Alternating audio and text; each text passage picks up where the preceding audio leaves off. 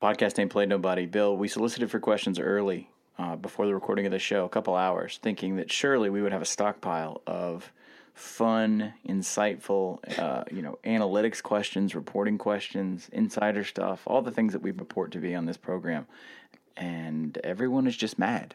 They just want an explanation as to why their team is not good. And so I guess it's going to be one of those weeks. That team is probably a mid-major based on this is our audience right here. So here's what we're going to do. This is Podcast Ain't Played Nobody. It's a college football marriage of numbers and words. That's the robot Bill Connolly. He's the inventor and proprietor of the S&P Plus analytics system over at the Old Football Outsiders, at the Old College Football Study Hall, the SNBNations.com. My name's Stephen Godfrey. I do stuff. We've got a lot of angst, so we're going to separate our angst into buckets. Oh, okay. It's one of those modern corporate speak items now where they say, let's put things in buckets. Okay. Either that or that's not in his silo. That's another one I hear a lot. Oh, I love silos. I use silos a lot. Awful. Bill, we're going to do LSU. We're going to do Tennessee because we kind of have to at this point. I mean, it's ridiculous. And we're going to touch on probably the schools that you would expect PAPN to touch on. Mm-hmm. Our colleague Richard Johnson had a vetted list of potential candidates at UTEP. Wheelhouse. Let's just start. I really am kind of bummed out by our listeners because this is just a lot of angst. It's not a positive feeling, but that's fine. That's fine. We'll start making people feel better. It's officially we're approaching. I can't say it's mid-October. It's the 4th of October, but this is the mid-October feeling when everybody, all that optimism of about 6 weeks ago for about half of college football has dissipated dramatically. I'm telling you, it's crazy. Let's do this. Let's just go into the week schedule and we'll bridge out as we go. Okay. You feel good about that? Sure. Except Tennessee's on a bye, aren't they? All right, let's start there. You want to start there? Sure, let's start there. I have been suckered by Jason Kirk, our college football editor, whether he wants to admit it or not, into doing the Charlie Strong watch for Butch Jones. Every week when I jump into Slack on the weekends, I was like, hey, is there anything you want me to grab? And he goes, anything going on at Tennessee? In a very ominous sort of way. Yeah, there's a lot going on at Tennessee. This idea that Tennessee was going to fire Butch Jones last weekend is false. And that's not me. That's me with the reporter hat on. Actually, I have a Sweaty Braves hat on. I just came from the gym. Yeah. But the Sweaty Braves hat says that Butch Jones was not going to get fired. John Curry, the new athletic director, came over from Kansas State, not really moving a lot or in a noticeable way in terms of Butch's stock at Tennessee. So everything you're hearing is in a very, very loud echo chamber. It's loud normally. I was having a discussion with someone at the University of Tennessee about this week. When you have problems at the University of Florida, University of Texas, University of Southern California, you are able to mitigate some of that, absorb some of that into the environment. So you have like pro sports teams, you have a large diverse population that is interested in other things. At some point, other sports, right? As bad as an Ohio State basketball season might be, there's also an Ohio State football season around the bend to sort of absorb that. You don't have that at Tennessee. What you have is you have college football and only college football. It's not a strong area for preps in terms of high school football. It's this and the legacy of Pat Summitt in women's basketball, and that's it in the entire area. In that part of Appalachian, East Tennessee, you don't have a major market outside of Knoxville. You have a lot of satellite markets, and they don't have pro sports teams. It's really like that until you get to Nashville or Atlanta, thereabouts. I'm not saying that to denigrate the state of Tennessee. I live here, but the problem is this. This is all anyone's talking about. This is just not stopping. And the difference between this and Texas is like if you live in Austin, there's cool stuff to do to make you less mad about the horns. There is not as much cool stuff in Knoxville. God bless Knoxville. I love Knoxville. But it's bad. It is close ranks time around the building. It is hunker down. If people are trying to speculate as to whether or not Butch Jones will be there at the end of the season, the only reason I'm saying no right now is because we are coming off of the heels of a total and complete blowout from the University of Georgia. who Bill declared on Sunday on the recap show that we can faithfully say now Georgia is good and Auburn is good. We know these things, right? These are things we can accept and understand. Hey, you still shouldn't lose like that at home, right? You shouldn't be that outmatched in year 5. Yes, you've had a full recruiting cycle. Now, granted, you've had a full recruiting cycle to recover from probably one of the most under-heralded bad situations that someone has stepped into in a premier Power 5 job.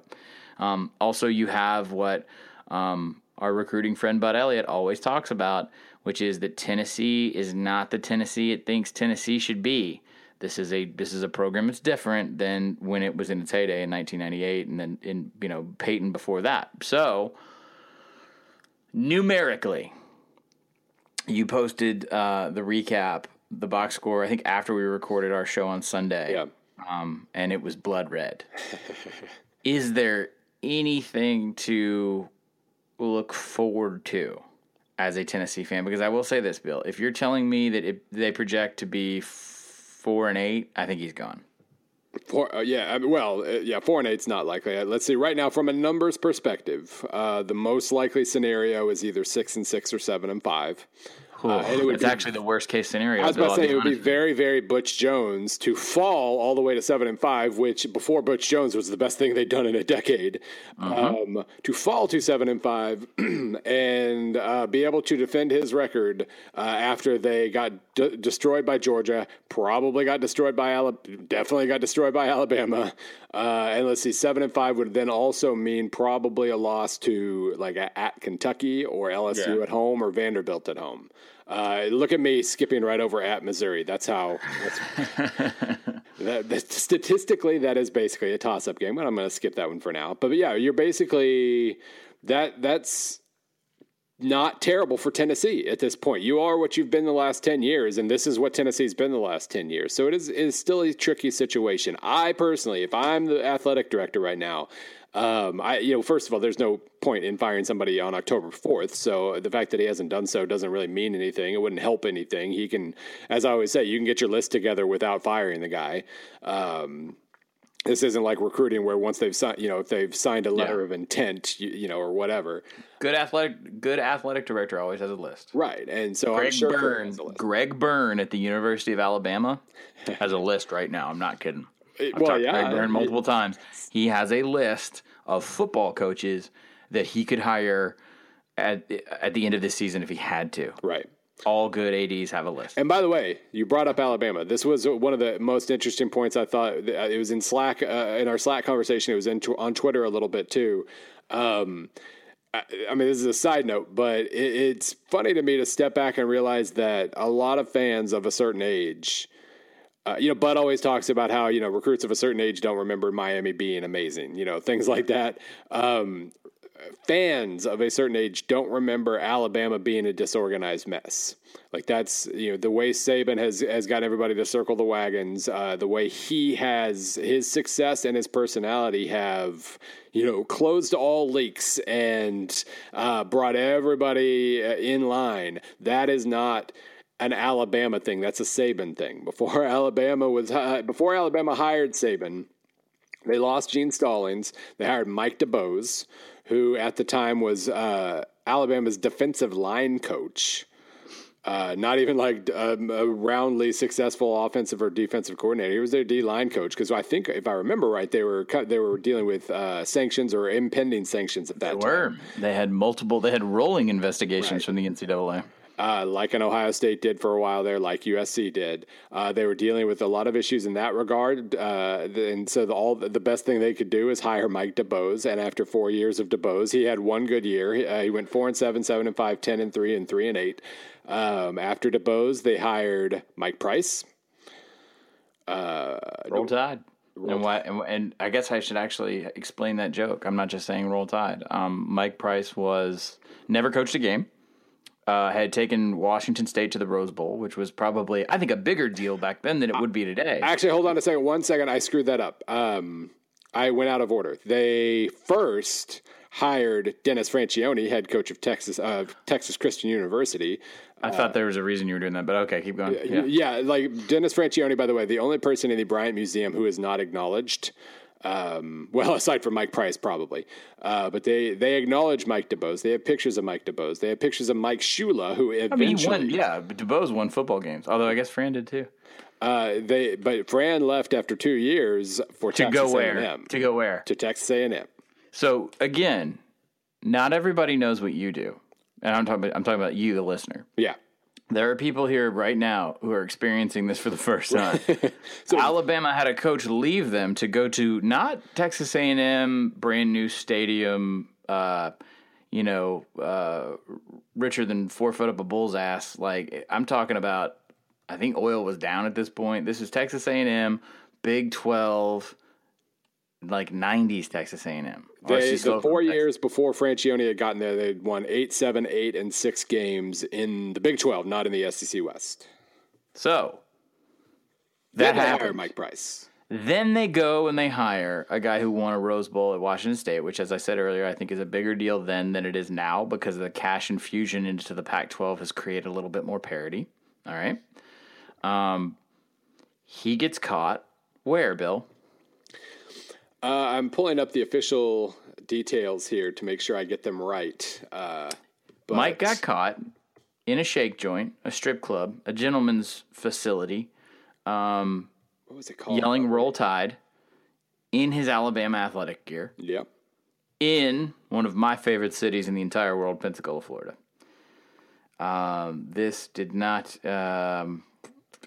sit with a booster core at the time that was severely divided. And by the way, I don't know how we got this far in Alabama, but I'm fine. I'll live here. What you need to know is this, and if you don't know anything about Alabama before 2007, that's fine. Everybody's young once. Alabama, to this day, sits on a fault line of money and power and boosterdom that is more volatile than the San Andreas or that other thing I read about in the New Yorker that's going to one day like swallow Portland and Seattle. Oh, God. Oh, man, I get chills just thinking about that anyway. The boosterdom of Alabama, I think, will forever be the most insane. And when I'm talking about insane, I want you to understand, I'm not talking about fans that are going to like throw beer on you in a stadium. I'm talking about people who have $5 million in the bank and will throw beer on you at a stadium.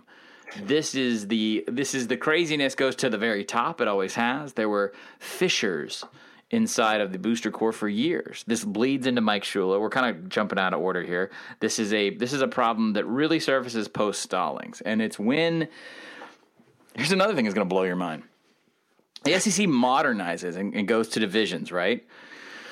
And at the same time, the television contracts change and schools try and modernize with it. And Alabama doesn't really do a good job of this. They've got the NCAA up their butt. They've got conflicting ideals because, again, it's not unique to Tuscaloosa that if you are a successful program for a very long time, you don't feel the need to change for change's sake. Even when change is coming on the horizon, you have to adjust accordingly. So they didn't really modernize, I think, in the way that they thought about things.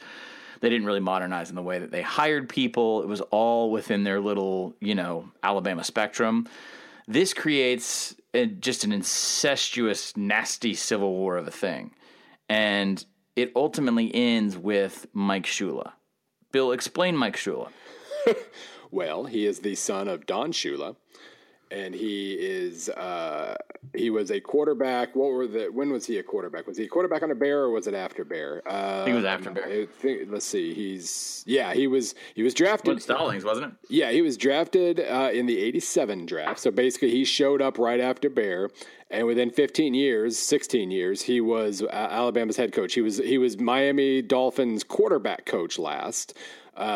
He was a pro assistant. He was who they could find in May of 2003 when they were looking for a head coach in a very, very awkward situation. The boosters were offended by Mike Price, pushed Mike Price out. And by the way, I couldn't dig up the name of the club.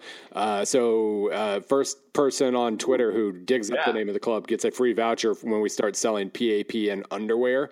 If you saw that joke on Twitter yesterday, it says Assy on the back. It's great. Did I say anything about a joke? Did I say that was a joke? the best ideas maybe sound like jokes to the unprepared ear, I guess. But regardless, those boosters decide, and the athletic director decides that the best plan of action is to hire Mike Shula. He goes 4-9, goes 6-6, and then let's see. Then he goes 10-2 in 05. Yeah, that was the year they beat Texas Tech in the Cotton Bowl. I don't know why I remember that. And then the next year he goes 6-6 and he's done. So really, those 10 years were not unlike the 10 years that Tennessee had dealt with before they brought Butch Jones to town. So why are we talking about Alabama in the context of Tennessee? Do we think they're equal programs? I'm not saying that. Do we think that they? Well, I mean, yes and no. No, I mean, Alabama's been more historically successful, obviously, yes. and that was the case even before 10 years ago when they hired Saban. Yes, but they have more money. Right. They run their money better. They sit in a much more fertile recruiting area. Right. I would, if I'm a college football coach, I would much rather be in Tuscaloosa than Knoxville for the geography of the talent. But so it's not the same, right? But it's similar. It's similar, and it is living proof that anybody can fall into a big heaving mess like what Tennessee's been in since they. I don't want to say it was completely misguided to fire Fulmer. I get why they fired Fulmer. That he wasn't. I think I'm down with firing Fulmer. But maybe just every decision that you make after that was the wrong one. Right, and it was still he was a year removed from making the SEC title game and doing well in the SEC title game that year. So there's a very good case to not fire Fulmer. There's a very good case to not freak out every single time a really good proven coach has a bad year, and maybe circle around, as I was saying last week with Bielema, and maybe circle around and actually try to figure out how to help him instead of pushing him out for Lane Kiffin. Let's put it that way. And you could also argue that the Kiffin abandoning Tennessee is one of the worst decisions in modern college football history because it throws Kiffin into a spiral. It throws Tennessee into a spiral. Yeah. Now, at the time, it's going to make sense every time when you just lay out the situation on the table because he's going to go to USC. But right. It didn't work out for anybody. it created problems for everyone. Now, was Butch Jones a bad hire? I'm still saying no. No.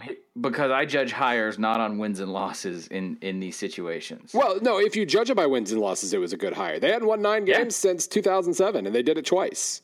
So technically speaking, it was a good hire in that regard.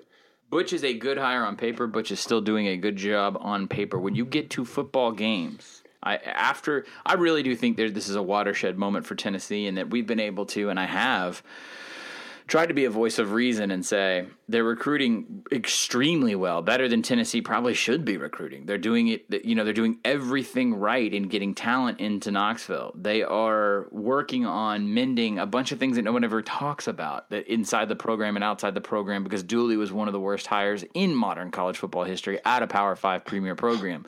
However, the man has never done himself a favor ever on the field. Butch Jones has never done himself a favor on the field. Right. If it's losing that crap Florida game to Muschamp, the one I think that was in Knoxville, if it's blowing the lead against Oklahoma at home in Knoxville, if it's the Hail Mary against Florida this year, if it's these are just off the top of my head. If it's losing to Vanderbilt at all last year, which is you cannot do, and on and on and on and on and on.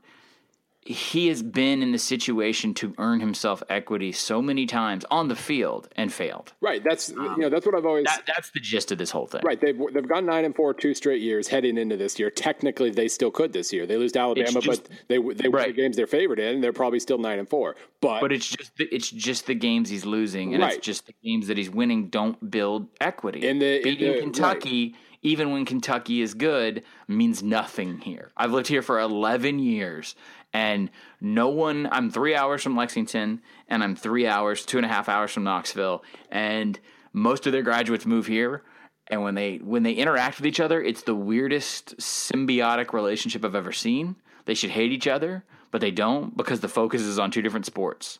So if you sweep Tennessee in basketball, you're supposed to, and if you beat Kentucky by 28, you're supposed to. That's just how it's gonna be. So when Butch hangs his hat on these wins, it's not working, man. Right. The 2 things that Butch does wrong Number one, he clams up in game situations, and really, I can't even say for sure that he still does it, but he did it so severely in early 2015 when they had high expectations and a very, very good football team, and they quickly built a lead on an Oklahoma team that would end up going to the playoff, and then they basically packed it in with 40 minutes left and stopped trying to do a single thing offensively, and eventually lost in overtime. 2 weeks later, the way they blew the Florida game in many of the same ways. They were aggressive all game, and then with the game on the line, they got conservative and they got beat. To lose those games, to then lose to Arkansas in a similar way, to lose to Alabama when they had a chance to win everything back, and they were leading Alabama in Tuscaloosa in the fourth quarter, but couldn't stop Derrick Henry, I guess. To lose those games the way they did. 4 extreme what-if games in a year when they went 9-4 and killed a bunch of pretty decent teams. To lose those games the way they did, and to have that what-if on the table, and then to come out the next year and lose 3 in a row, lose to a decent but not great A&M team, lose to a decent but not great South Carolina team, and get whooped by Alabama in between. The A&M game in College Station. And then to lose at Vanderbilt. Like, basically, the 8 games they lost were 5 times more memorable than any of their wins. And so, yeah, you don't necessarily get the same level of credit for that. But then... that's the point. Yeah, and then the other part is... that the losses, you remember the losses. And I'm not talking about as a Tennessee fan. I mean, just us. Yeah. We think of... You close your eyes and think of Tennessee in a big game. It's always a loss. And then when he defends himself, he defends things that fans don't care about. And he says things like champions of life. And he also pulled out fake news And here's the other thing. He lectures the media. That's always a very good approach. I haven't said this, and I'm going to touch on it really briefly. I went and spent some time with Butch this summer, and I was going to do a thing that didn't happen.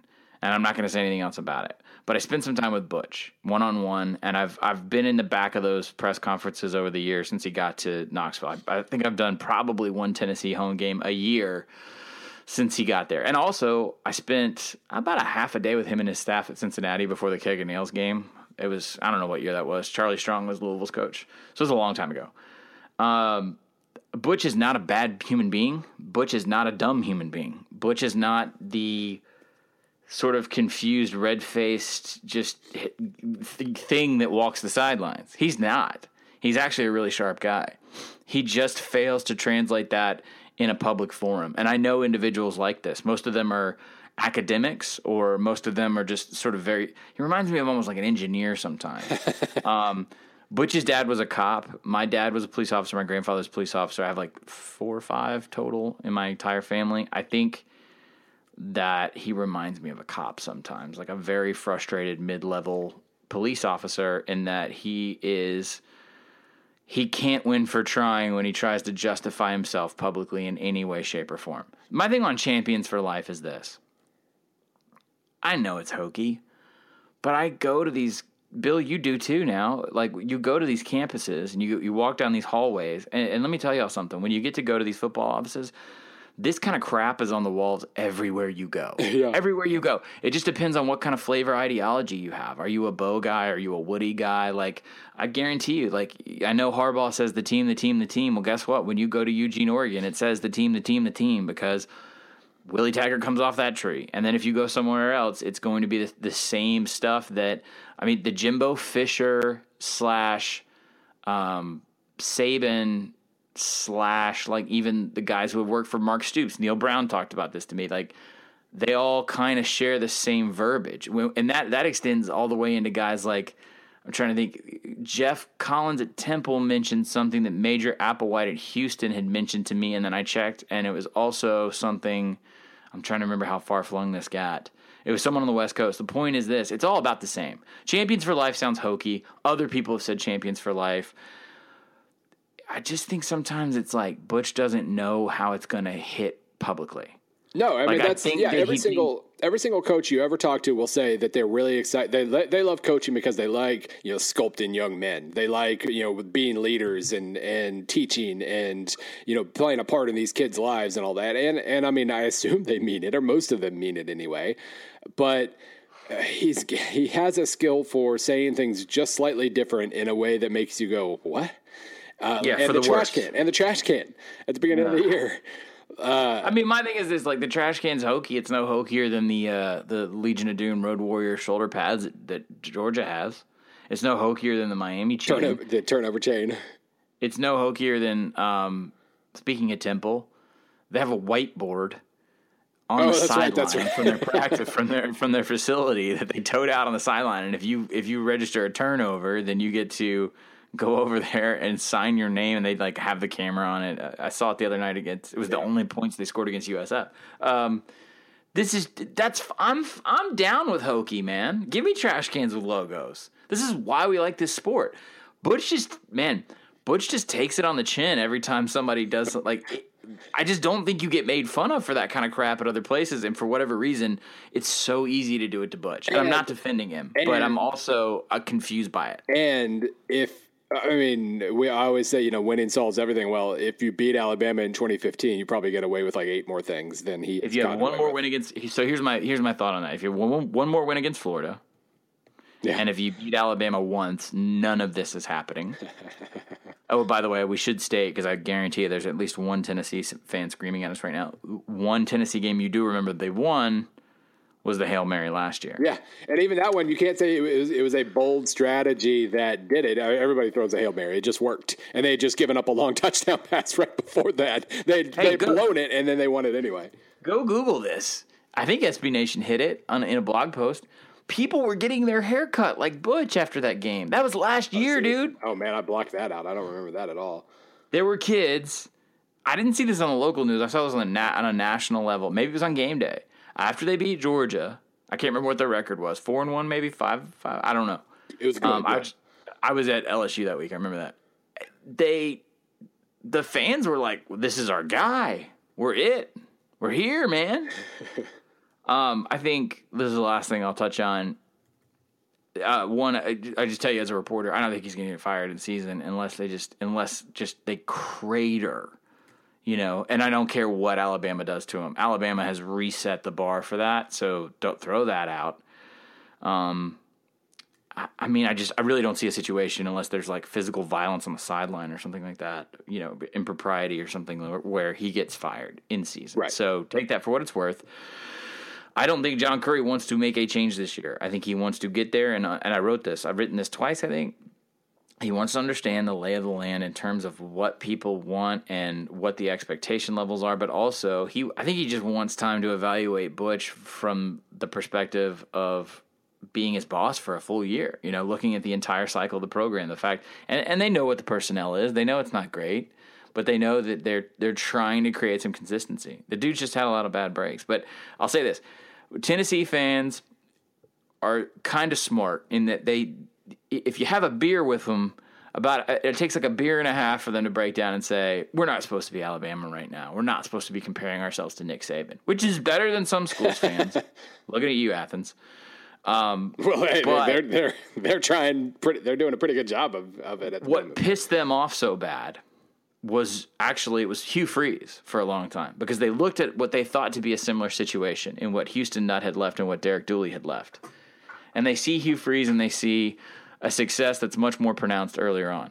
Now, flash forward to 2017, whether you believe Ole Miss was a victim of the NCAA or they were just really dumb and sloppy at cheating, probably a little, I would say more column A than more column B than column A, definitely. That didn't last. Now they're looking at, oh God, Kirby got it going in a year. Why can't we be Kirby? And my short answer to that, we'll move on, is Kirby didn't get what y'all got. Kirby got a pretty good program that just needed a couple little fixes.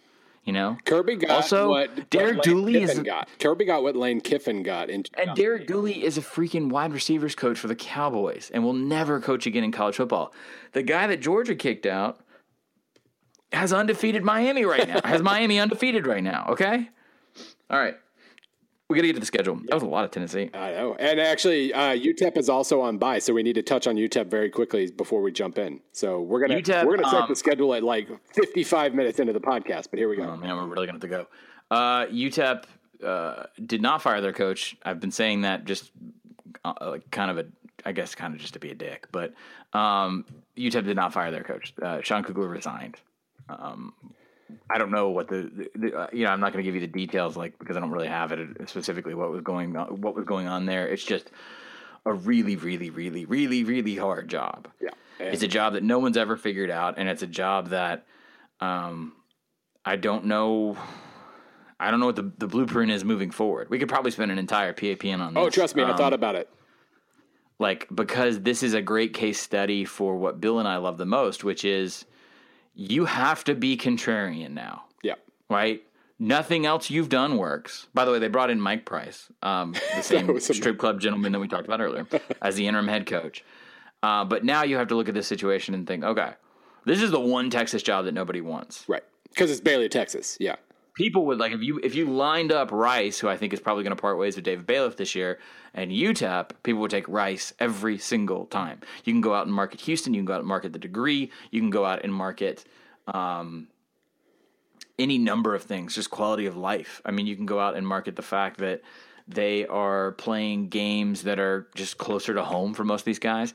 El Paso's really the middle of nowhere. It's just barely in Texas. So that's a huge problem. People, I think the perception is different. And now for UTEP to see programs like UTSA lapping them, it's got to be hard. So Richard Johnson over at our website, smbnations.com, he ran a thing, I think it was Monday. And I'm just going to run these real fast. And I'll mention there were a couple names that he got that I had heard as well. So these are potential replacement candidates. Casey Keeler, he's the head coach at Sam Houston State. Phil Longo is the offensive coordinator at Ole Miss, was the OC last year at Sam Houston State. Graham Harrell, you remember him, Texas Tech quarterback, who's now the OC at North Texas. Ty Detmer, you remember him, as a BYU quarterback, who's now the BYU offensive coordinator, although tough job right there. You have Texas A&M Commerce, which is a thing in Division II, head coach named Kobe Carthel, Guy Holliday, the wide receivers coach at Utah, and then another BYU assistant, Ed Lamb. Kind of a mash of guys here. None of those instantly say problem solved to me at all. Yeah. But I don't know if there's a name out there that says problem solved. No, there's not going to be. There are two ways to look at this, and I mean, this fits into a lot of the buckets that silos that we talk about a lot when talking about hard jobs. The two ways you have to go about it is either hire somebody who does something a little different than everybody else and does it really well. Bob Stoll is probably their most successful hire of all time. And he ended up their athletic director. He went there in '86, and in 3 years he inherited a 1-10 team, and he went 4-8, 7-4, 10-3, and then he left for the Missouri job, which was bad for everybody involved. That was a Kiffin move where it got worse for Missouri and got worse for Stoll and got worse for El Paso. And Stoll was an air it out guy. He was a fun and gun the air raid of his day kind of approach, and it was working. And, he was able to, when you have a system that is a little weird and you can find the talent that fits it, you then don't have to beat out like Rice for a kid from Houston, for instance. You can kind of pick and choose in your recruiting a little bit. You can get away with lesser signees to a certain degree.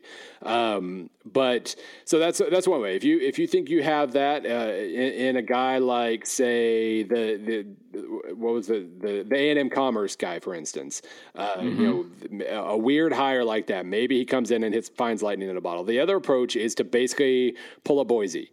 And that means, that means rallying the community around the program and trying to get epic support that hasn't previously existed and get those facilities upgraded and win enough to justify it, blah, blah, blah, blah, blah. And the other part of that is recruiting guys you can recruit. Finding what can you recruit to UTEP right now? Technically you can go in and find spread personnel probably that gets overlooked for some of those other schools that ends up going to Sam Houston State or something. So you could do that. You could figure out a variety of the spread. What Kugler tried to do, I think, that kind of made some sense was, like, we're going to try to dominate in the trenches. We're going to play a physical style that other Texas schools don't play. And that all made sense, but he just couldn't attract the talent there. So, I just pulled up a quote, by the way, and this is just to kind of summarize the hard job aspect of it. Gabe Franklin, safeties coach at Boise State. I talked to him when I did my Boise piece. He had just come from UTEP. He worked for Kugler. His quote was, I asked him what the differences between UTEP and Boise really were. Like, why does Boise a good job and why is UTEP so hard? And he basically said, He paused, and he said, El Paso's a great city.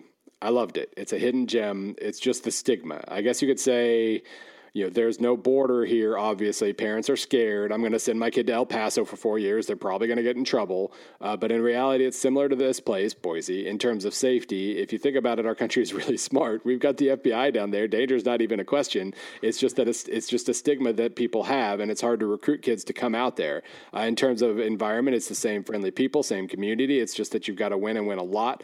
And it's the same thing here. And to that point, he also said, if you win 4 games there or in Boise, stands aren't going to be full anymore. So, yeah, the answer is to A, win, and B, win more. But that's kind of difficult, I guess. Mm-hmm. We're going to touch on this in the offseason. Yeah. Because this is a great little test tube for BAPN. I don't know how contrarian they're going to go. Yeah, I just hope they are a little. That's all I really look for in hires like this is an understanding of the situation.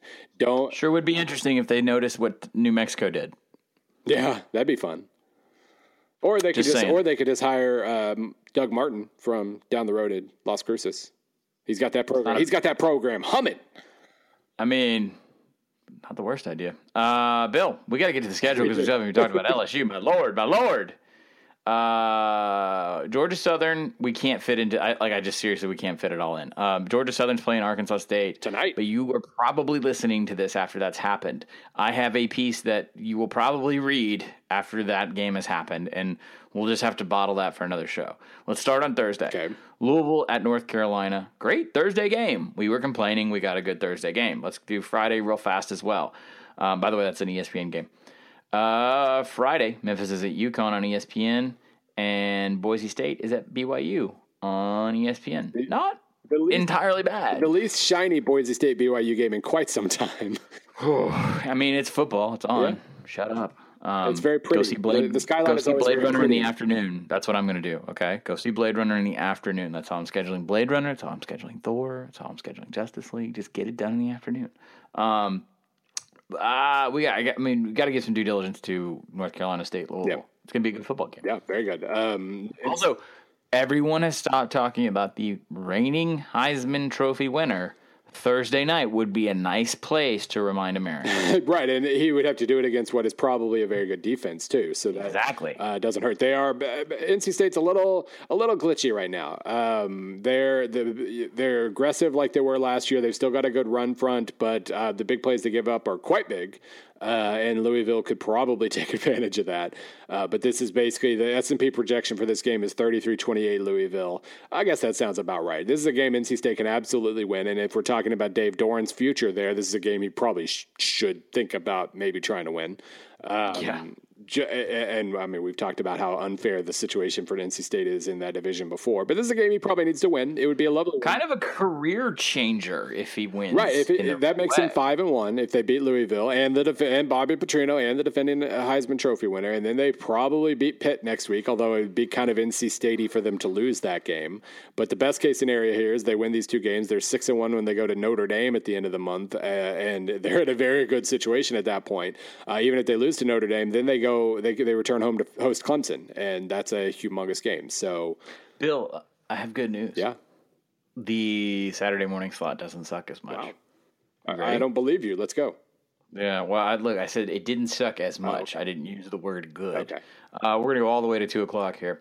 Eastern Michigan's at Toledo on CBS Sports Network. Georgia is playing at Vanderbilt, a game that I asked you off air. Should I go to that? And you said, maybe, if you like defense. And then I said, nah.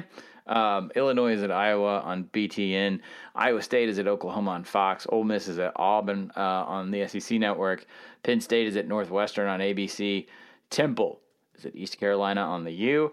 Texas Tech goes to Kansas on FS1. Check out this sleeper matchup at 11 a.m. Wake Forest at Clemson. That's good football. ESPN2. Duke is at Virginia on some stupid ACC regional network. Same goes for Pitt at Syracuse at 11:30. Let's scoot on up to that takes us through. We'll stop there. Yep. We can stop there for 2 o'clock. By the way, to fit in a real quick question from a reader, there are a bunch of if you're looking at LSU football, the .net for your TV schedule needs, and by God, you should be. You'll notice there are a few D2 and D3 games on ESPN3 around that time. At Matt Ketchum asks, when will Bill C start including D2 and D3 teams in the S&P Plus rankings? Oh. My God, just give me that chance. I've been trying to figure that out for a long time. Logan Hansen, a guy named Logan Hansen does a really... Well, we can clone him. Well, God. Well, it's really just figuring out a way to obtain that data and use it. It's not, for those of you who don't know, it's not as readily available. No. Bill has to fight to get information on Power 5 teams. Well, right, sometimes. And I mean, like, I wouldn't be able to do it play by play. That's asking too much. But a score-related version, kind of like I do the estimated S&P Plus ratings for 1938, that could be possible if I could figure out a nice, easy way to scrape all that. And by the way, as I was about to say, Logan Hansen, former D3 football player, does D3 ratings. Look him up. It's pretty fun to look at him breaking down, Whitewater versus Stout and whatnot. It's a lovely, if you're a nerd anyway. So that's that. I will one day figure that out, but I have not figured it out yet. Penn State, extremely watchable at Northwestern. It'll be fun, but I think I'm going to pick Wake and Clemson here just to figure out. I didn't get a chance to see much of that FSU game. Always fun to watch Clemson's defense break someone's soul. I think that's going to be my early pick. Auburn's going to smash Ole Miss. Georgia's going to smash Vanderbilt. Iowa's going to smash Illinois. So same goes for Iowa State at Oklahoma. But if you're looking for fun and weird, Duke and Virginia is not a bad football game. Yeah, those are two pretty good teams. I think Wake and Clemson is my pick in the early slot. What do you think? I could never voluntarily watch Wake and Clemson, at least not all of it. But wow, the two other games of interest for me are Iowa State, Oklahoma. Number one, just to make sure Oklahoma's still kind of on the right path, and to see what Iowa State can do against Oklahoma. That was kind of disappointing last week. I expected more. Their defense was fine against a shaky Texas offense, but I expected more out of the offense than I actually saw. And so how do they rebound against Oklahoma is kind of an interesting thing. But Penn State, Northwestern, like we were saying on Sunday, James Franklin's never beaten them. I know they're not overlooking this game when, before they hit the Michigan, Ohio State back-to-back. And Northwestern usually plays, they're playing better now. They're smart. If Penn State makes mistakes, they'll probably take advantage of it. So that's one to watch. At Joseph Cook 89 says the Texas Tech defense. That was his question. All right. Good job, I guess. I mean, they're better than normal. Sure, yeah, they're better at forcing turnovers anyway. Hey, that's what Gibbs likes to do. Right. That was a good. They got Oklahoma State got the full Texas Tech treatment, and good for them for surviving it. They come off that loss they probably didn't expect. They had a couple of injuries on the offensive line, and then they had to go. You lick your wounds, and then you have to go to Texas Tech for a Saturday night track meet. That's a tough situation. Texas Tech got the pick six. OSU was about to put the game away early, pretty much, and they got the pick six instead. They got the surprise onside kick in the fourth quarter. They got the full Texas Tech, and they won it. So good for them. All right, let's shift gears and go into the afternoon. You ready? Yeah. Let's start at 2:30. Air Force is at Navy on CBS Sports Network. Charleston Southern goes to Indiana. I believe that's a rescheduled game. LSU is at Florida. That's the one we're going to sit and talk about for a second. That's the CBS game. Simultaneously, we got the most questions about this game. Miami's at Florida State on ESPN. Minnesota's at Purdue on ESPN2. Notre Dame is at North Carolina on ABC, of course. West Virginia's at TCU on FS1. Arkansas is at South Carolina on the SEC network. Maryland's at Ohio State. Oregon State's at USC. Tulsa's at Tulane on ESPNU. I'm skipping some of these because I got to go faster. And let's go all the way to, what the hell? Marshall's at Charlotte at 5, and Army's at Rice at 5:30 on BN. And Colorado State is at Utah State. Yes, sorry, I skipped one. And that is on, I think the best way to watch that one, if you're so interested, is to check out MWC Video. Now, Bill, here's the thing. We got a ton of questions about all these games, so we're going to go really fast. The first one, we're going to knock off. Taylor Midkiff says, why is TCU a 13-point favorite against West Virginia? Does S&P Plus validate this kind of spread? They're very good. That's why they're. I saw that come through and I was like, that seems right to me. Yeah, let's see. Is it wrong? S&P, let's see. S&P says it's in Fort Worth. S&P says TCU by 13.2. It's in Fort Worth. West Virginia is good, but not great. So S&P definitely validates that, huh? Yeah, I mean, West Virginia is good, but they're not amazing. They give up a lot of big plays. They are probably better than S&P says. We remember in the offseason I was talking about how bad the projections were for West Virginia because of what they lost last year. They're better than 41st, but TCU is really, really good. That's why they're a 13-point favorite. Jared K at Jared UTSA says, is Marshall back? Back is probably a strong word. I think Cincinnati's just trying to probably blow it up a little bit. I gave them a hat tip in Sunday's piece, the Team of the Week's piece, because they gave NC State a game. They beat Miami, Ohio, a team that'll probably bowl. They treated Kent State with the due lack of respect, at least defensively, and then they went up immediately a huge lead on Cincinnati too. They're at this point they are likely to bowl this year, and that's good. I mean, they fell apart really quickly, and it does look like there's a rebound underway. Yeah, definitely. Chad Floyd at Chad_Floyd. You've alluded to Fedora and Texas A&M a few times before. What does UNC's rebuilding year of massive injuries do to that?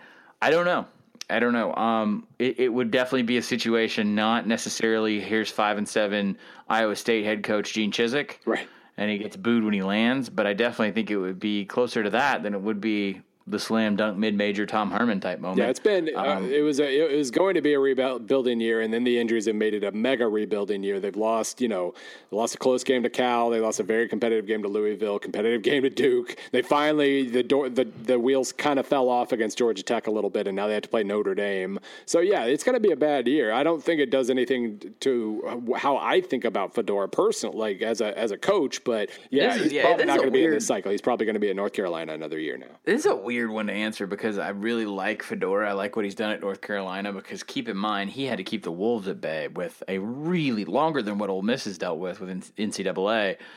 I mean, it could have fallen apart at any step, and it not only did it not, but he's recruited well and developed guys, and they've won big games. They beat Florida State last year. So yeah, I don't think this is just not the year to like polish the resume. This was not going to be the bow on the package. Yeah, no, I was never as high on Fedora as others were, but I still think he's a good coach, and I still think he's a good coach. So yeah, definitely.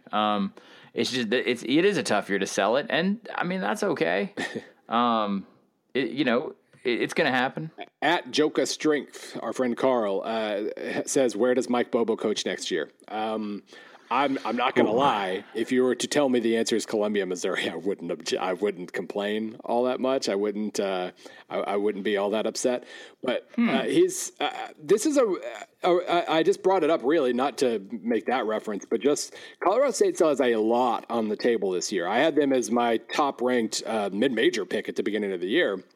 And, they had a disappointing, they blew a bunch of scoring chances, and they had a disappointing game against Colorado. They had a perfectly respectable showing at Alabama. They just crushed Hawaii in Hawaii.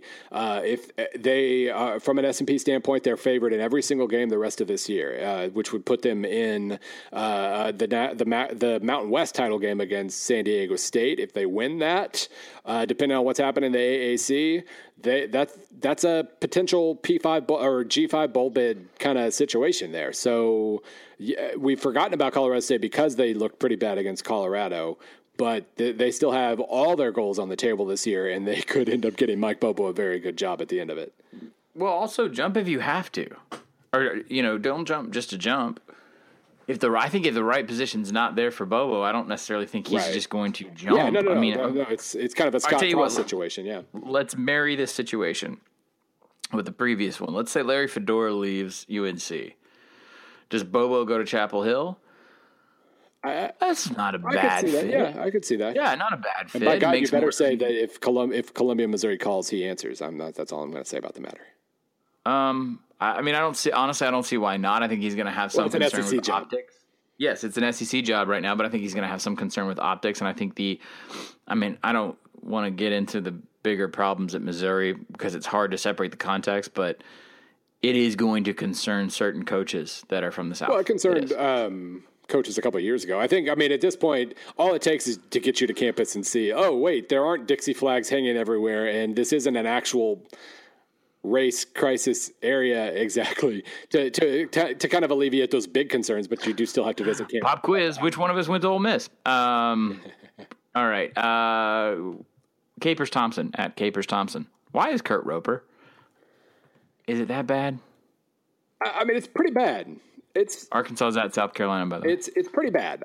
South Carolina's offense, and again, like you take away the number one weapon for just about any offense, and they're going to suffer for it. And Deebo Samuel was their one truly proven guy heading into the year, so it's not exactly surprising that they would struggle. You know, they put up 35 and 31 against NC State and Missouri, and he single-handedly turned the Missouri game. You know, Missouri's up 10-0, and then he returns a kick for a touchdown. Then they pick off a pass, and he takes a jet sweep for another touchdown, and that was it. Since he got hurt, they've scored 13 against Kentucky, 17 against Louisiana Tech, and 17 against A&M. None of that is surprising. They are struggling to run the ball. I think part of that was expected, and part of that's a product of suddenly struggling to pass the ball. But they still have a really good tight end in Hayden Hurst. They've still got more weapons. I just think they're in a situation where they spent the whole year building an offense around a guy who's not there anymore. This is actually a pretty deep afternoon without a marquee game. I don't know. We'll just do LSU at the end. LSU Florida is interesting, not for like the pure good football reasons, but it is very interesting. Miami Florida State is good for, I think, a combination of both. Yeah. And then like West Virginia TCU is gonna have fun weird. Oregon State at USC, now it's going to be a blowout. Let's see. Maryland at Ohio State, that was the one I was actually thinking of. For some reason, I read the other game out loud. Maryland at Ohio State, that could be really good. Yeah. Ohio State will have to, Maryland's probably not good enough to win that game by any means, but they'll actually have to play. Like, this is the first time since OU where they'll face an opponent where they really do have to show up and play, and they probably will, and they'll probably win easily, but they'll have to, so that's good. All right, let's move on. 6 o'clock on FS1, Kansas State goes to Texas. 6 o'clock on CBS Sports Network, SMU goes to Houston. Ooh, rivalry game. 6:15, Alabama is at Texas A&M. Sorry, Ags. 6:15, ESPN2, Virginia Tech is at Boston College. 6:30, the game of the night on ABC is Michigan State at Michigan. All right. It's a weird schedule this week. Okay. 6:30 is Missouri at Kentucky. Skip on right by that one. 7. Yeah, just walk right by that. Arizona's at Colorado at 7. Real quick, I just for some reason I was poking around something to do with the Pac-12 yesterday, and I was realizing like if Arizona and Arizona State are going to like implode, decimate, it starts this week. And then, like, the stretch is really just, like, where they just get their ass kicked down the stretch. Curious. If it's going to happen. I'm curious, because, Arizona has looked... Arizona State beat Oregon, by the way. Right, Arizona has looked not awful, and the S&P gives them right now a 52% chance of getting to 6 wins. And then, Arizona State just beat Oregon, so they might not be dead. We spent the whole offseason talking, like, just assuming that both of those programs were going to implode. Now, Arizona State, with their schedule ahead, they're probably not going to make a bowl. Like, that's the worst situation by far. They get Washington at home, at Utah, USC at home, Colorado at home, at UCLA. They're going to be favored once the rest of the year at Oregon State, and that's if they don't completely collapse. So, a couple more. 7 o'clock. Washington State at Oregon on Fox. ESPNU has UCF at Cincinnati, and then on the Big Ten Network is Wisconsin at Nebraska. Lots of stuff here to talk about before we get to your drunk. Wisconsin and Nebraska is going to allow for 2 things to happen. I'm just going to go ahead and make a prediction, even though we don't do that on this show. This is not my watch prediction. This is not the game to watch for fun. I think Wisconsin is going to come in and take the pipe to them and just absolutely whip their ass.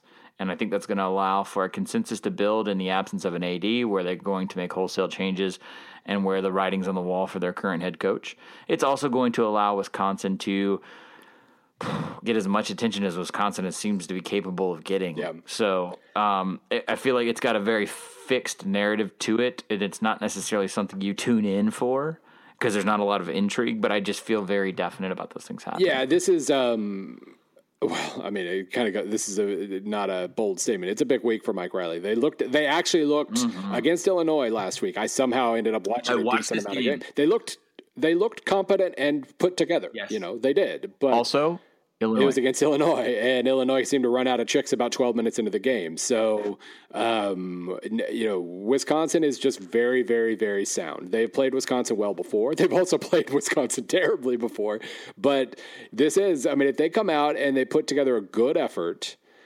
Actually, never mind. I'm going to stop there because if they do that, they're still at Ohio State the next week. My wife and I went out to a restaurant before a concert on Friday night. The ultra rare date night in the fall. We walk in. There was no reservations left, but they could seat us at the bar. And in the bar, this game was on, this Illinois-Nebraska game. And she was like, "Is this a thing that you need to watch for work, or is this just a thing that's going to distract you from the date night?" Kind of like she was being really cool about it. And she was like, if you need to watch it, we can sit in here. And I was like, honey, I was like, yeah, it's Nebraska, Illinois. Like, we're gonna be fine. You can officially allot 15% of your attention to that game and absorb everything that you need to know from it. I did think that they looked competent and they looked pretty good on offense, but no. This is it. This is the beginning of the end. Alabama and Texas A&M. Oh! I just noticed, by the way, with Nebraska, not only do they play Ohio State after Wisconsin, they then get the time to fire your coach bye week. Ooh, extra angst. So there you go. Angst, word of the day. Alabama's and Texas A&M. Godspeed. I'm actually curious now, after 2 straight ridiculous performances by Alabama, they don't have as much reason to be vengeful against A&M because they've already taken their vengeance out on A&M. So I'm curious now, what level do we see? The last 2 weeks were something ridiculous, and if they play like that the rest of the year, they're going to win every game by at least 20 points. No reason to say that they're anything other than what they've been against Ole Miss and Vanderbilt. But I'm curious. I'm curious what they do there. See ya. Why am I talking myself into Kansas State and Texas? Because Texas is pretty good. No, but also, I think that there's a potential for Kansas State to come in and, not push them around. No. Kind of scare them in weird ways. Well, if this is Kansas State, Texas, we should start by assuming that Kansas State's going to win because the way it works. Is this just Ron Prince in my head now? I think so, but I'm very impressed with Texas's defense, especially up front. I would be impressed if Kansas State can run the ball all that well, and so there's nothing saying that Texas will win the 17-7 game that's about to unfold. But I do see another low-scoring game that they could win, and in terms of optics, a head coach not losing to Kansas State is seemingly pretty rare. So try that out. Really, really interested in Red River next week, and I think I kind of just want to know what Texas is before that game, because hey, underdog situation, this is you were hired to be the guy who galvanizes for OU, right? What Mac could never do, what Charlie seemed to be tepid on. This is your freaking moment. Sexy, I assume we'll get guy. a very good Texas for that game, just like we got a very good Texas against USC. Dude, I think it could be a really good game, but that's next week. I kind of feel like the afternoon and the evening are about on the same footing. VTech's going to be fine at BC. Is there anything to say about Michigan State at Michigan?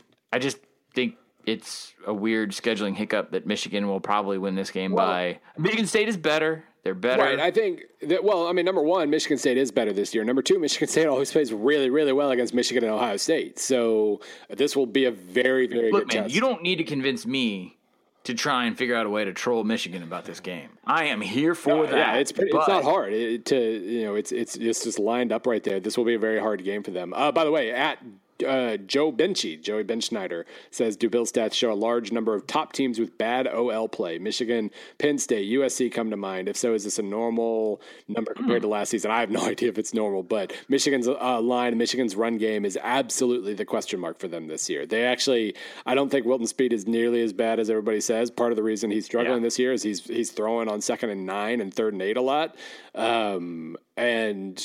He's still got a young receiving core that just lost one of its guys. So that's obviously a problem, but they keep trying to establish the run and they're not very good at it. And it's going to hurt them because they don't, unlike the other team he mentioned there, Penn State, they don't have Saquon Barkley to bail out bad blocking at times. So I think I'm going to be watching Wazoo and Oregon. I didn't get to see much of USC.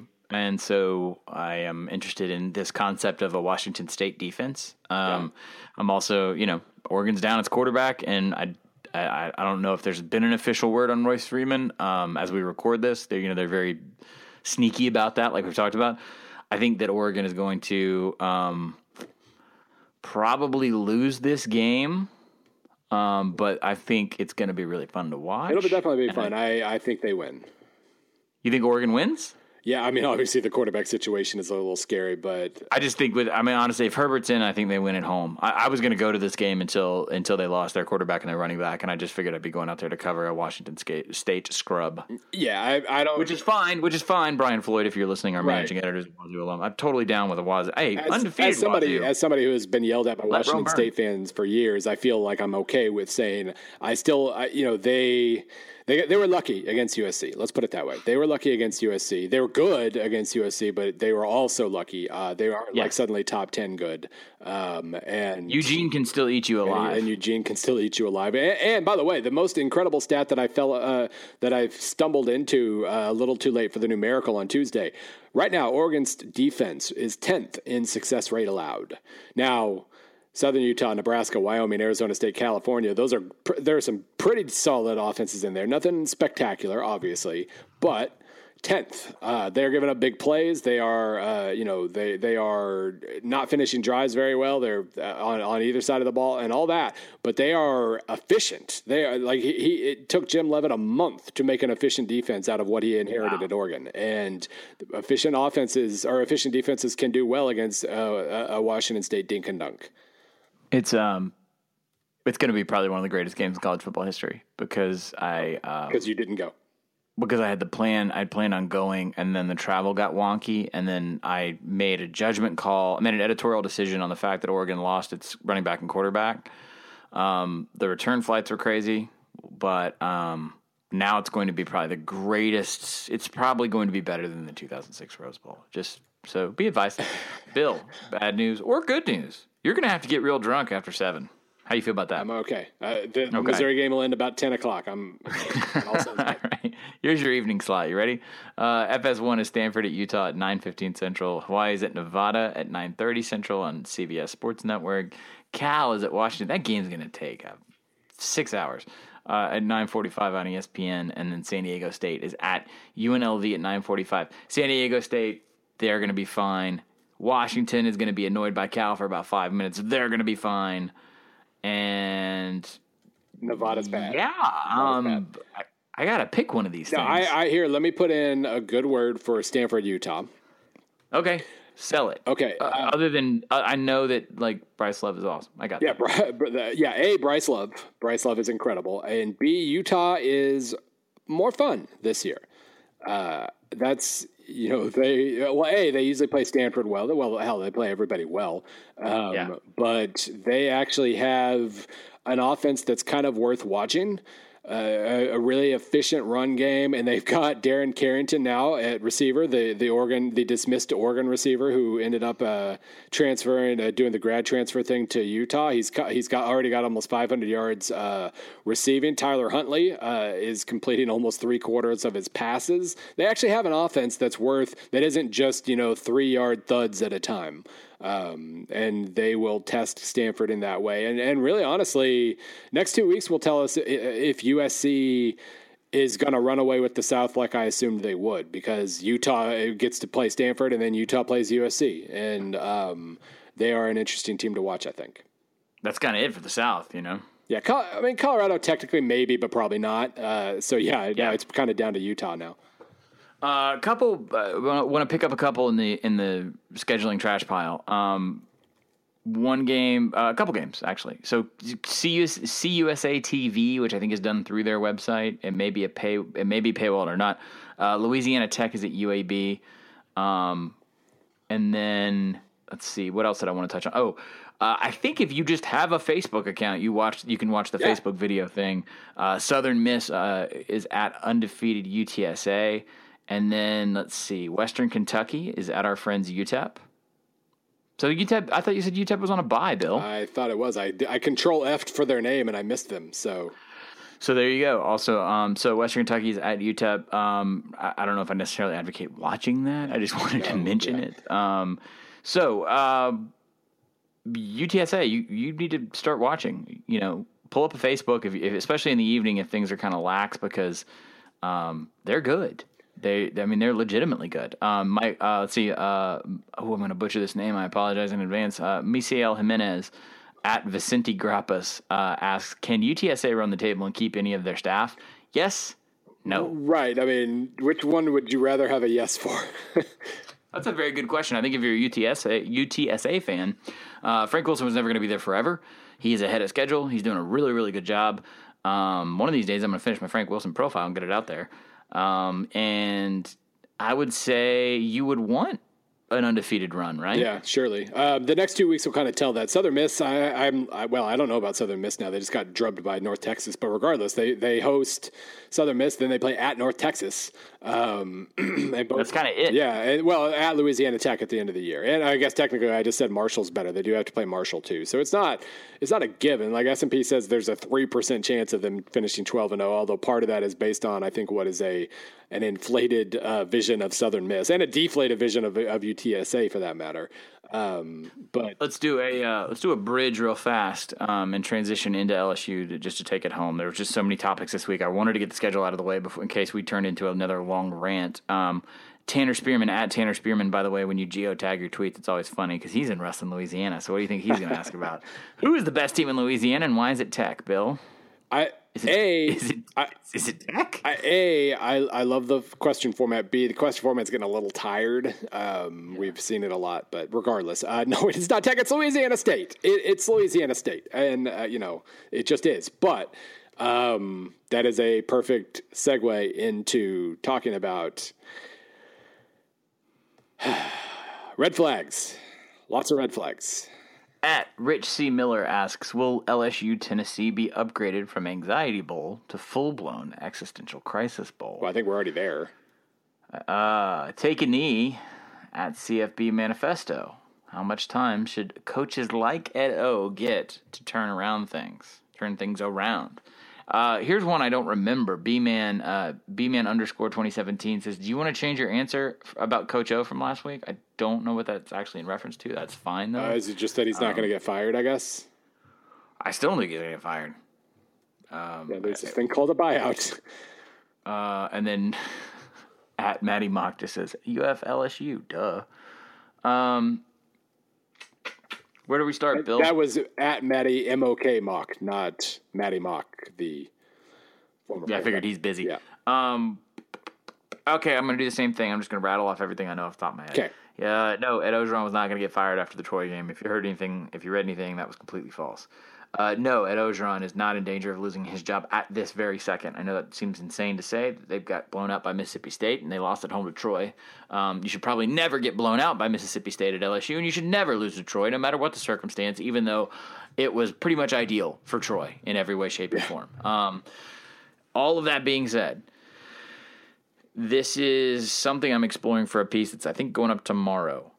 Is this the LSU? Is this LSU 2017? Is it Georgia 2016?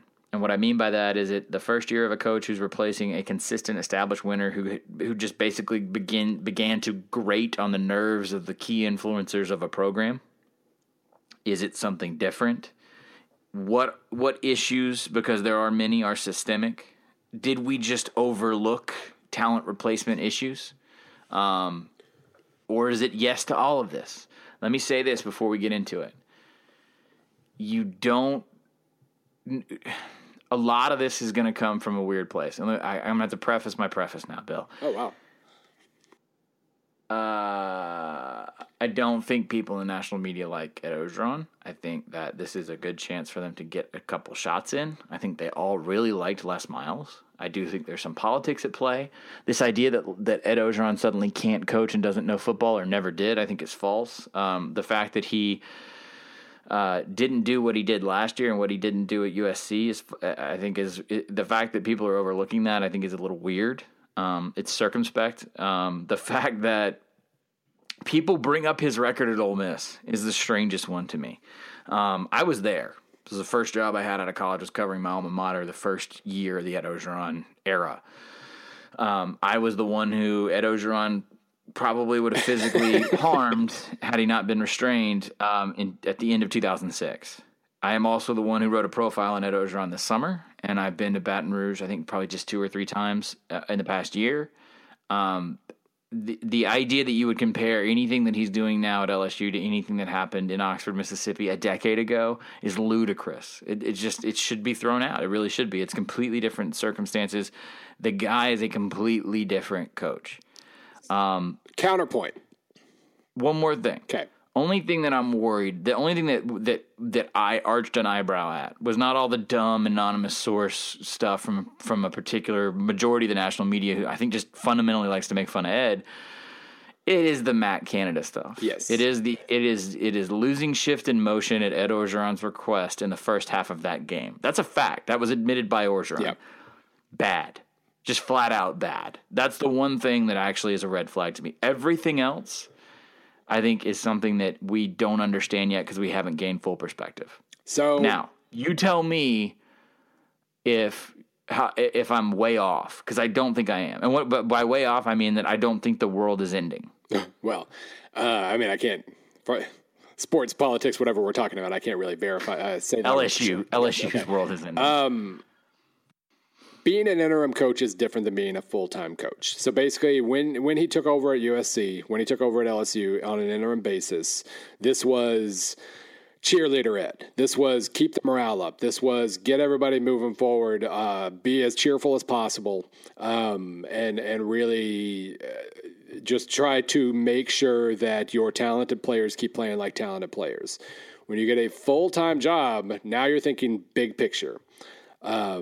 And now you're thinking there's not a finish line. This is the job you want for the rest of your life. So it's different than just trying to get to the late November. And, comparisons to Mississippi, obviously the circumstances are different, but the things I remember about him at Ole Miss in terms of meddling, in terms of just the toughness of his teams as compared to the toughness that he tried to show his team, the toughness of those teams, it's really pretty easy to get scared of the job he's going to be able to do there when you see the same things happening now. The first time they get, the Mississippi State game, they just folded. They folded and they mentally self-destructed in a way that they never did under Les Miles, or not really anyway. They didn't. That wasn't Les Miles' biggest problem. Was his players losing their temper and committing personal fouls and just kind of mailing it in. He had a completely different set of problems. So the fact that they showed that was a little scary. The fact that he admitted after the game, I hired this Matt Canada guy to come in, and his shifts were so popular at Pitt, and he had the best offenses in any number of years at NC State, and it's really kind of an innovative thing, and it's shift. That was the biggest thing that he does that others don't. I didn't like it, and I told him to stop. That's terrifying. Oh, man. And it shows that he's very uncertain and he's pressing a lot of buttons and he's not sure what's going to work. And again, when you're an interim, you can just be single-minded, plow through the next few weeks kind of thing. Now he's trying to think long-term, and it is different, and he's not doing it very well. That's not to say he can't. But if this is different than Kirby Smart, and they're talented enough, they're recruiting well enough, this could all, if he just, assuming he's on the job next year, it could all click. But Kirby Smart didn't seem to just be – Kirby Smart seemed to have a plan. Even last year, it was a question of whether he was going to end up being good enough to execute that plan. And now you can legitimately say that Ed Orgeron doesn't know what his plan is. Well, Kirby, freshman quarterback, right? No offensive line, right? kind of big issues, yeah. And Nick Chubb, I still don't really know what his injury status was last year. He looked good, then he didn't, and on and on and on. Yeah, definitely banged up. It's interesting to see the reaction to this one versus the reaction when Georgia was going through their stuff last year. I can say I love Ed Orgeron. I love the thought of him succeeding, but I don't think it's that unreasonable to it's not. It doesn't take that many leaps. You can say whether people are doing it for the right reason or not, and I think they probably, a lot of them probably aren't. But it's not unreasonable to see what he did at Ole Miss and see what he's doing at LSU and find parallels there. Sure, it's also a decade removed, right. And I think that's a huge, huge thing in college football. And also, those programs aren't comparable. No, none of that. Those programs are comparable. Those Ole Miss and LSU breathe the same air usually about 2.5 out of every 10 years. That's it. When Right, Ole no. Miss when Ole Miss is at an apex and when LSU is in a little bit of a funk is usually when those programs breathe the same air. It's just a fact. But the type of mistakes he's making, I think, compares, and that's the biggest. That's a bigger concern than anything else for me. I mean, I can remember 2006 vividly when Noel Mazzoni just stopped showing up for press conferences because it was so contentious behind the scenes of the meddling. Now, if they come out against Florida, let's turn this forward, and they win that game, it will be interesting to see what the reaction is. Because now it's out and out firing. We want them gone. We want to leave it gone. We want all of it. None of it's working. This is a disaster. It will be interesting. Like, all of a sudden, Matt Canada can't coach because of Ed Orgeron, but, like, you paid a ton of money to probably the best defensive coordinator in college football, other than Brent Venables, maybe. Yeah. In Aranda. They didn't look good on defense. Yeah, right now, success rate. They are 19th in success rate on offense, by the way. For all the problems we're talking about, they're 19th. They're 50th on defense. It's weird that's not getting talked about. It's weird that the personnel issues aren't getting talked about. It's weird that but it's also, you know what, man, it's also weird that we missed all this because I was convinced, having talked to those guys and having looked at some stuff, that they were going to be more efficient on offense right away. It was weird that we all kind of got talked into LSU being fun and explosive in year 1.5 for Orgeron when you have the same quarterback and you have really the rooted same issue at quarterback that you had with Miles. Quarterback situation gets Miles fired last year. Yeah, I mean, I think you can tell by the hesitancy in our voices that we don't. It's still hard to figure out where we are on this one. I don't think Danny Etling's playing all that bad. No, I thought if anything, he's. Well, I wrote in the Mississippi State game. One of the things I wrote was, watching that game twice, I kind of thought he was the second best player they had behind Darius Geis. I mean, he's fleet of foot all of a sudden. Right. So they did lose 3 guys on the offensive line, and that turns out to have been a bigger issue than expected. And it's really easy to look at, hey, look at this, 4-star guy stepping into the lineup, this 4-star guy stepping into the lineup. Like, I'd like to think that they could have figured something. Well, it's early. They could still figure it out, and they've been pretty efficient. They're 5th in rushing success rate. So maybe we're just talking about all the wrong things right now. But the defense, let's see. I'm just pulled up the old preview file that I used. They lost 2 starters on the defensive line, but returned everybody else. They lost 2 starters at linebacker, but returned everybody else. But the secondary, they brought back Dante Jackson, they brought back John Battle, they lost their other 4 guys. They lost Tre'Davious White, who was incredible, and they are, let's see, 40th in rushing success rate and 65th in passing success rate. Now they're not giving up a lot of big plays on the pass. That's coming on the ground. I was watching Falcons-Bills last Sunday, and you have Tre'Davious White on one side of the ball and Duke Riley on the other side of the ball. They're both starting. It's their 4th game in the NFL each, and they were starters on that defense last year. Yeah, I'd say the secondary is something that maybe I didn't give. I still think their front 7 doesn't have many excuses. I think their front 7 should be very good. And I realized they lost Arden Key for a couple of games, just got him back, et cetera, et cetera. But, yeah, the secondary is something that I might have underestimated, and the offensive line is something that I might have underestimated. Going to be interesting to see how it goes down the stretch. A lot of winnable games, even for the team that had to come back against Troy. A lot of winnable games. You got Ole Miss. I believe, is Arkansas in Baton Rouge? Where to go? Yes. So it's at Florida, Auburn at home, right. At Ole Miss, at Alabama, Arkansas at home, at Tennessee, Texas A&M at home. Boy, that could go in like with a lot of Florida fans, and none of them are particularly confident right now about this weekend. Yeah. No, granted, they're a special level of annoyingly myopic anyway, but it's also, I mean, they come out of the swing game the right way. I think this is going to be not much ado about nothing because systemic issues showed themselves against Troy. All right? It's right. Troy. You got to say that. Shout out to Neil Brown, by the way. I wrote a story about him on Friday. That dude's going to get a job. By the way, I did see somebody, I don't even remember who on Twitter, so I'm not intentionally subtweeting here, but somebody mentioned, one game, and now Neil Brown is a hot prospect. He was a terrible offensive coordinator at Kentucky. It was something to that effect. Well, he's a mad Kentucky fan because of their situation at Kentucky was really bad when they got there.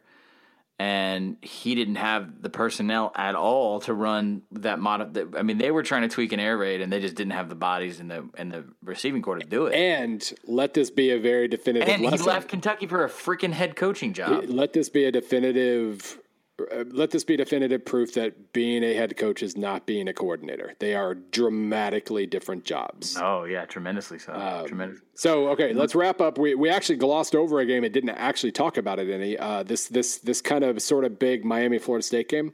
I kind of thought it would be funny just not to, just because it was it would be so on brand. Yeah, we did get a bunch of questions about FSU Miami.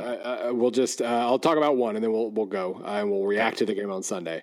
At Hutch and Go, our friend Hutch says, "What magic tricks will FSU pull out this time to defeat Miami?" If you're a Miami fan, you have to be encouraged by the simple fact that the bag of tricks is empty enough that they had to block a PAT last year to win. Like that's pretty low on the list. Like you're running out of options at that point. So maybe that alone is reason to think that they won't have any magic tricks left. I am really, really, really, really interested in this game because I've said, like, in the last 5-6 years, I've found myself writing 5 or 6 different times, 2 or 3 different times, man, Miami looks good. And then they lose to Florida State, and then they collapse for a month. Yep. And this is their chance. This is their Florida State doesn't just beat Miami once a year. Right. I'll put it that way. This is their chance to not have that happen. Here's Miami's schedule moving forward. At Florida State, Georgia Tech at home, Syracuse at home, at North Carolina, Virginia Tech at home, Notre Dame at home, Virginia at home, at Pitt. The only two remaining road games they have are amazingly winnable. Yeah. And then they get Georgia Tech at home. They get Virginia Tech and Notre Dame at home. And if Virginia's worth something now, Virginia is at home. Syracuse is at home for that matter. So, yeah, according to S&P, they will be at least 63% win probability in every game remaining on the schedule after Florida State. Okay. Even if they lose to Florida State, they have a chance to I guess they would only be 10-1 here. But so this really is 2 games. It's can they beat Florida State for once, and can they move on from the Florida State game after they play Florida State? And if they answer those 2 questions right, this is going to be an incredible year for Miami, I think. That schedule is interesting. Yeah, it's weird. It's very weird because you're Miami, and so you're home loaded with the important games. Yeah, which is that weird pendulum of like it's either the least imposing home environment of the world, or are we finally going to reinvigorate Miami as a city? Right. And like go back to being one of the most substantial home field advantages ever. But right. I mean, the Orange Bowl's what happens to the lot fan now, base? so. What happens to the fan base if they finally figure out how to beat Florida State? Look, man, I wrote about this when I spent the time with Uncle Luke a couple years ago. You beat Florida State and you are undefeated. The city of Miami will suddenly sort of click and go, okay, all right. Florida State, by virtue of when it's played every year, just kills the year for Miami when they lose that game. Yeah. It's such an important game to those people. We don't have to get into the whole history of it, but Florida never wanted to engage them in any kind of consistent rivalry. And so Florida State and Tallahassee, it's like the far flung into the other end of the state, the culture, the fact that, I mean, look, Florida State's come down and made a really good living pulling that state of Miami crap, which no longer exists, this could be the biggest single, definitely the entire week, this could be the biggest single win for anybody, with the exception, I think, maybe of Ed Ogeron. Right. This is the biggest single win, because if Mark Richt does this, you were Miami, you beat Florida State. It doesn't matter. Doesn't matter that there's a hurricane, doesn't matter that Florida State lost their quarterback against Alabama, you beat Florida State. It's that simple. That's how bad they need this right now. Yeah, and by the way, they're going to lose by 21. No, they're going to lose by 1. They're going to lose by 1, like however it happens. They're going to be up by 21 and lose by 1. And it's funny because this streak has taken such power. Like I can sit here and talk about matchups. I can point out that Miami blitzes rushes the passer very well. Florida State does not protect the passer very well. And now they don't have DeAndre Francois to kind of pull off some magic acts. They've got a guy who, Blackman made a hell of a pass to beat Wake Forest last week, but he's a freshman and he's still taking sacks and all that. But repeat that sentence. Which part? To beat Wake Forest? Exactly. Yeah, no, it's like this all you needed a hell of a pass to beat Wake Forest. This all takes shape perfectly for this to be the year, even though it's in Tallahassee. This is the year Miami beats Florida State, except it's probably not. I don't know. This is weird. This is the kind of place where Rick can really. Yeah. I mean, you talk about change the last third or last quarter maybe of your career. It could be this game. No pressure. No pressure. Bill. Yeah. That was a lot of show. This is a meaty show. We were only at 70 minutes last week. We had to give them extra. We gave them extra. A lot of show. That is the Robot Bill Connolly. My name is Stephen Godfrey. You can find Bill at SBN_Bill C. You can find me at 38 Godfrey. I think our emails are in the bio. We will be back on Sunday for our regularly scheduled S&P Plus recap. We'll try and find something weird to do with that ranking system because we've been trying to up ourselves in weirdness every week. And I think the best way to leave this program is by saying that New Mexico State is at Appalachian State on ESPN3 at 2:30. Don't miss it.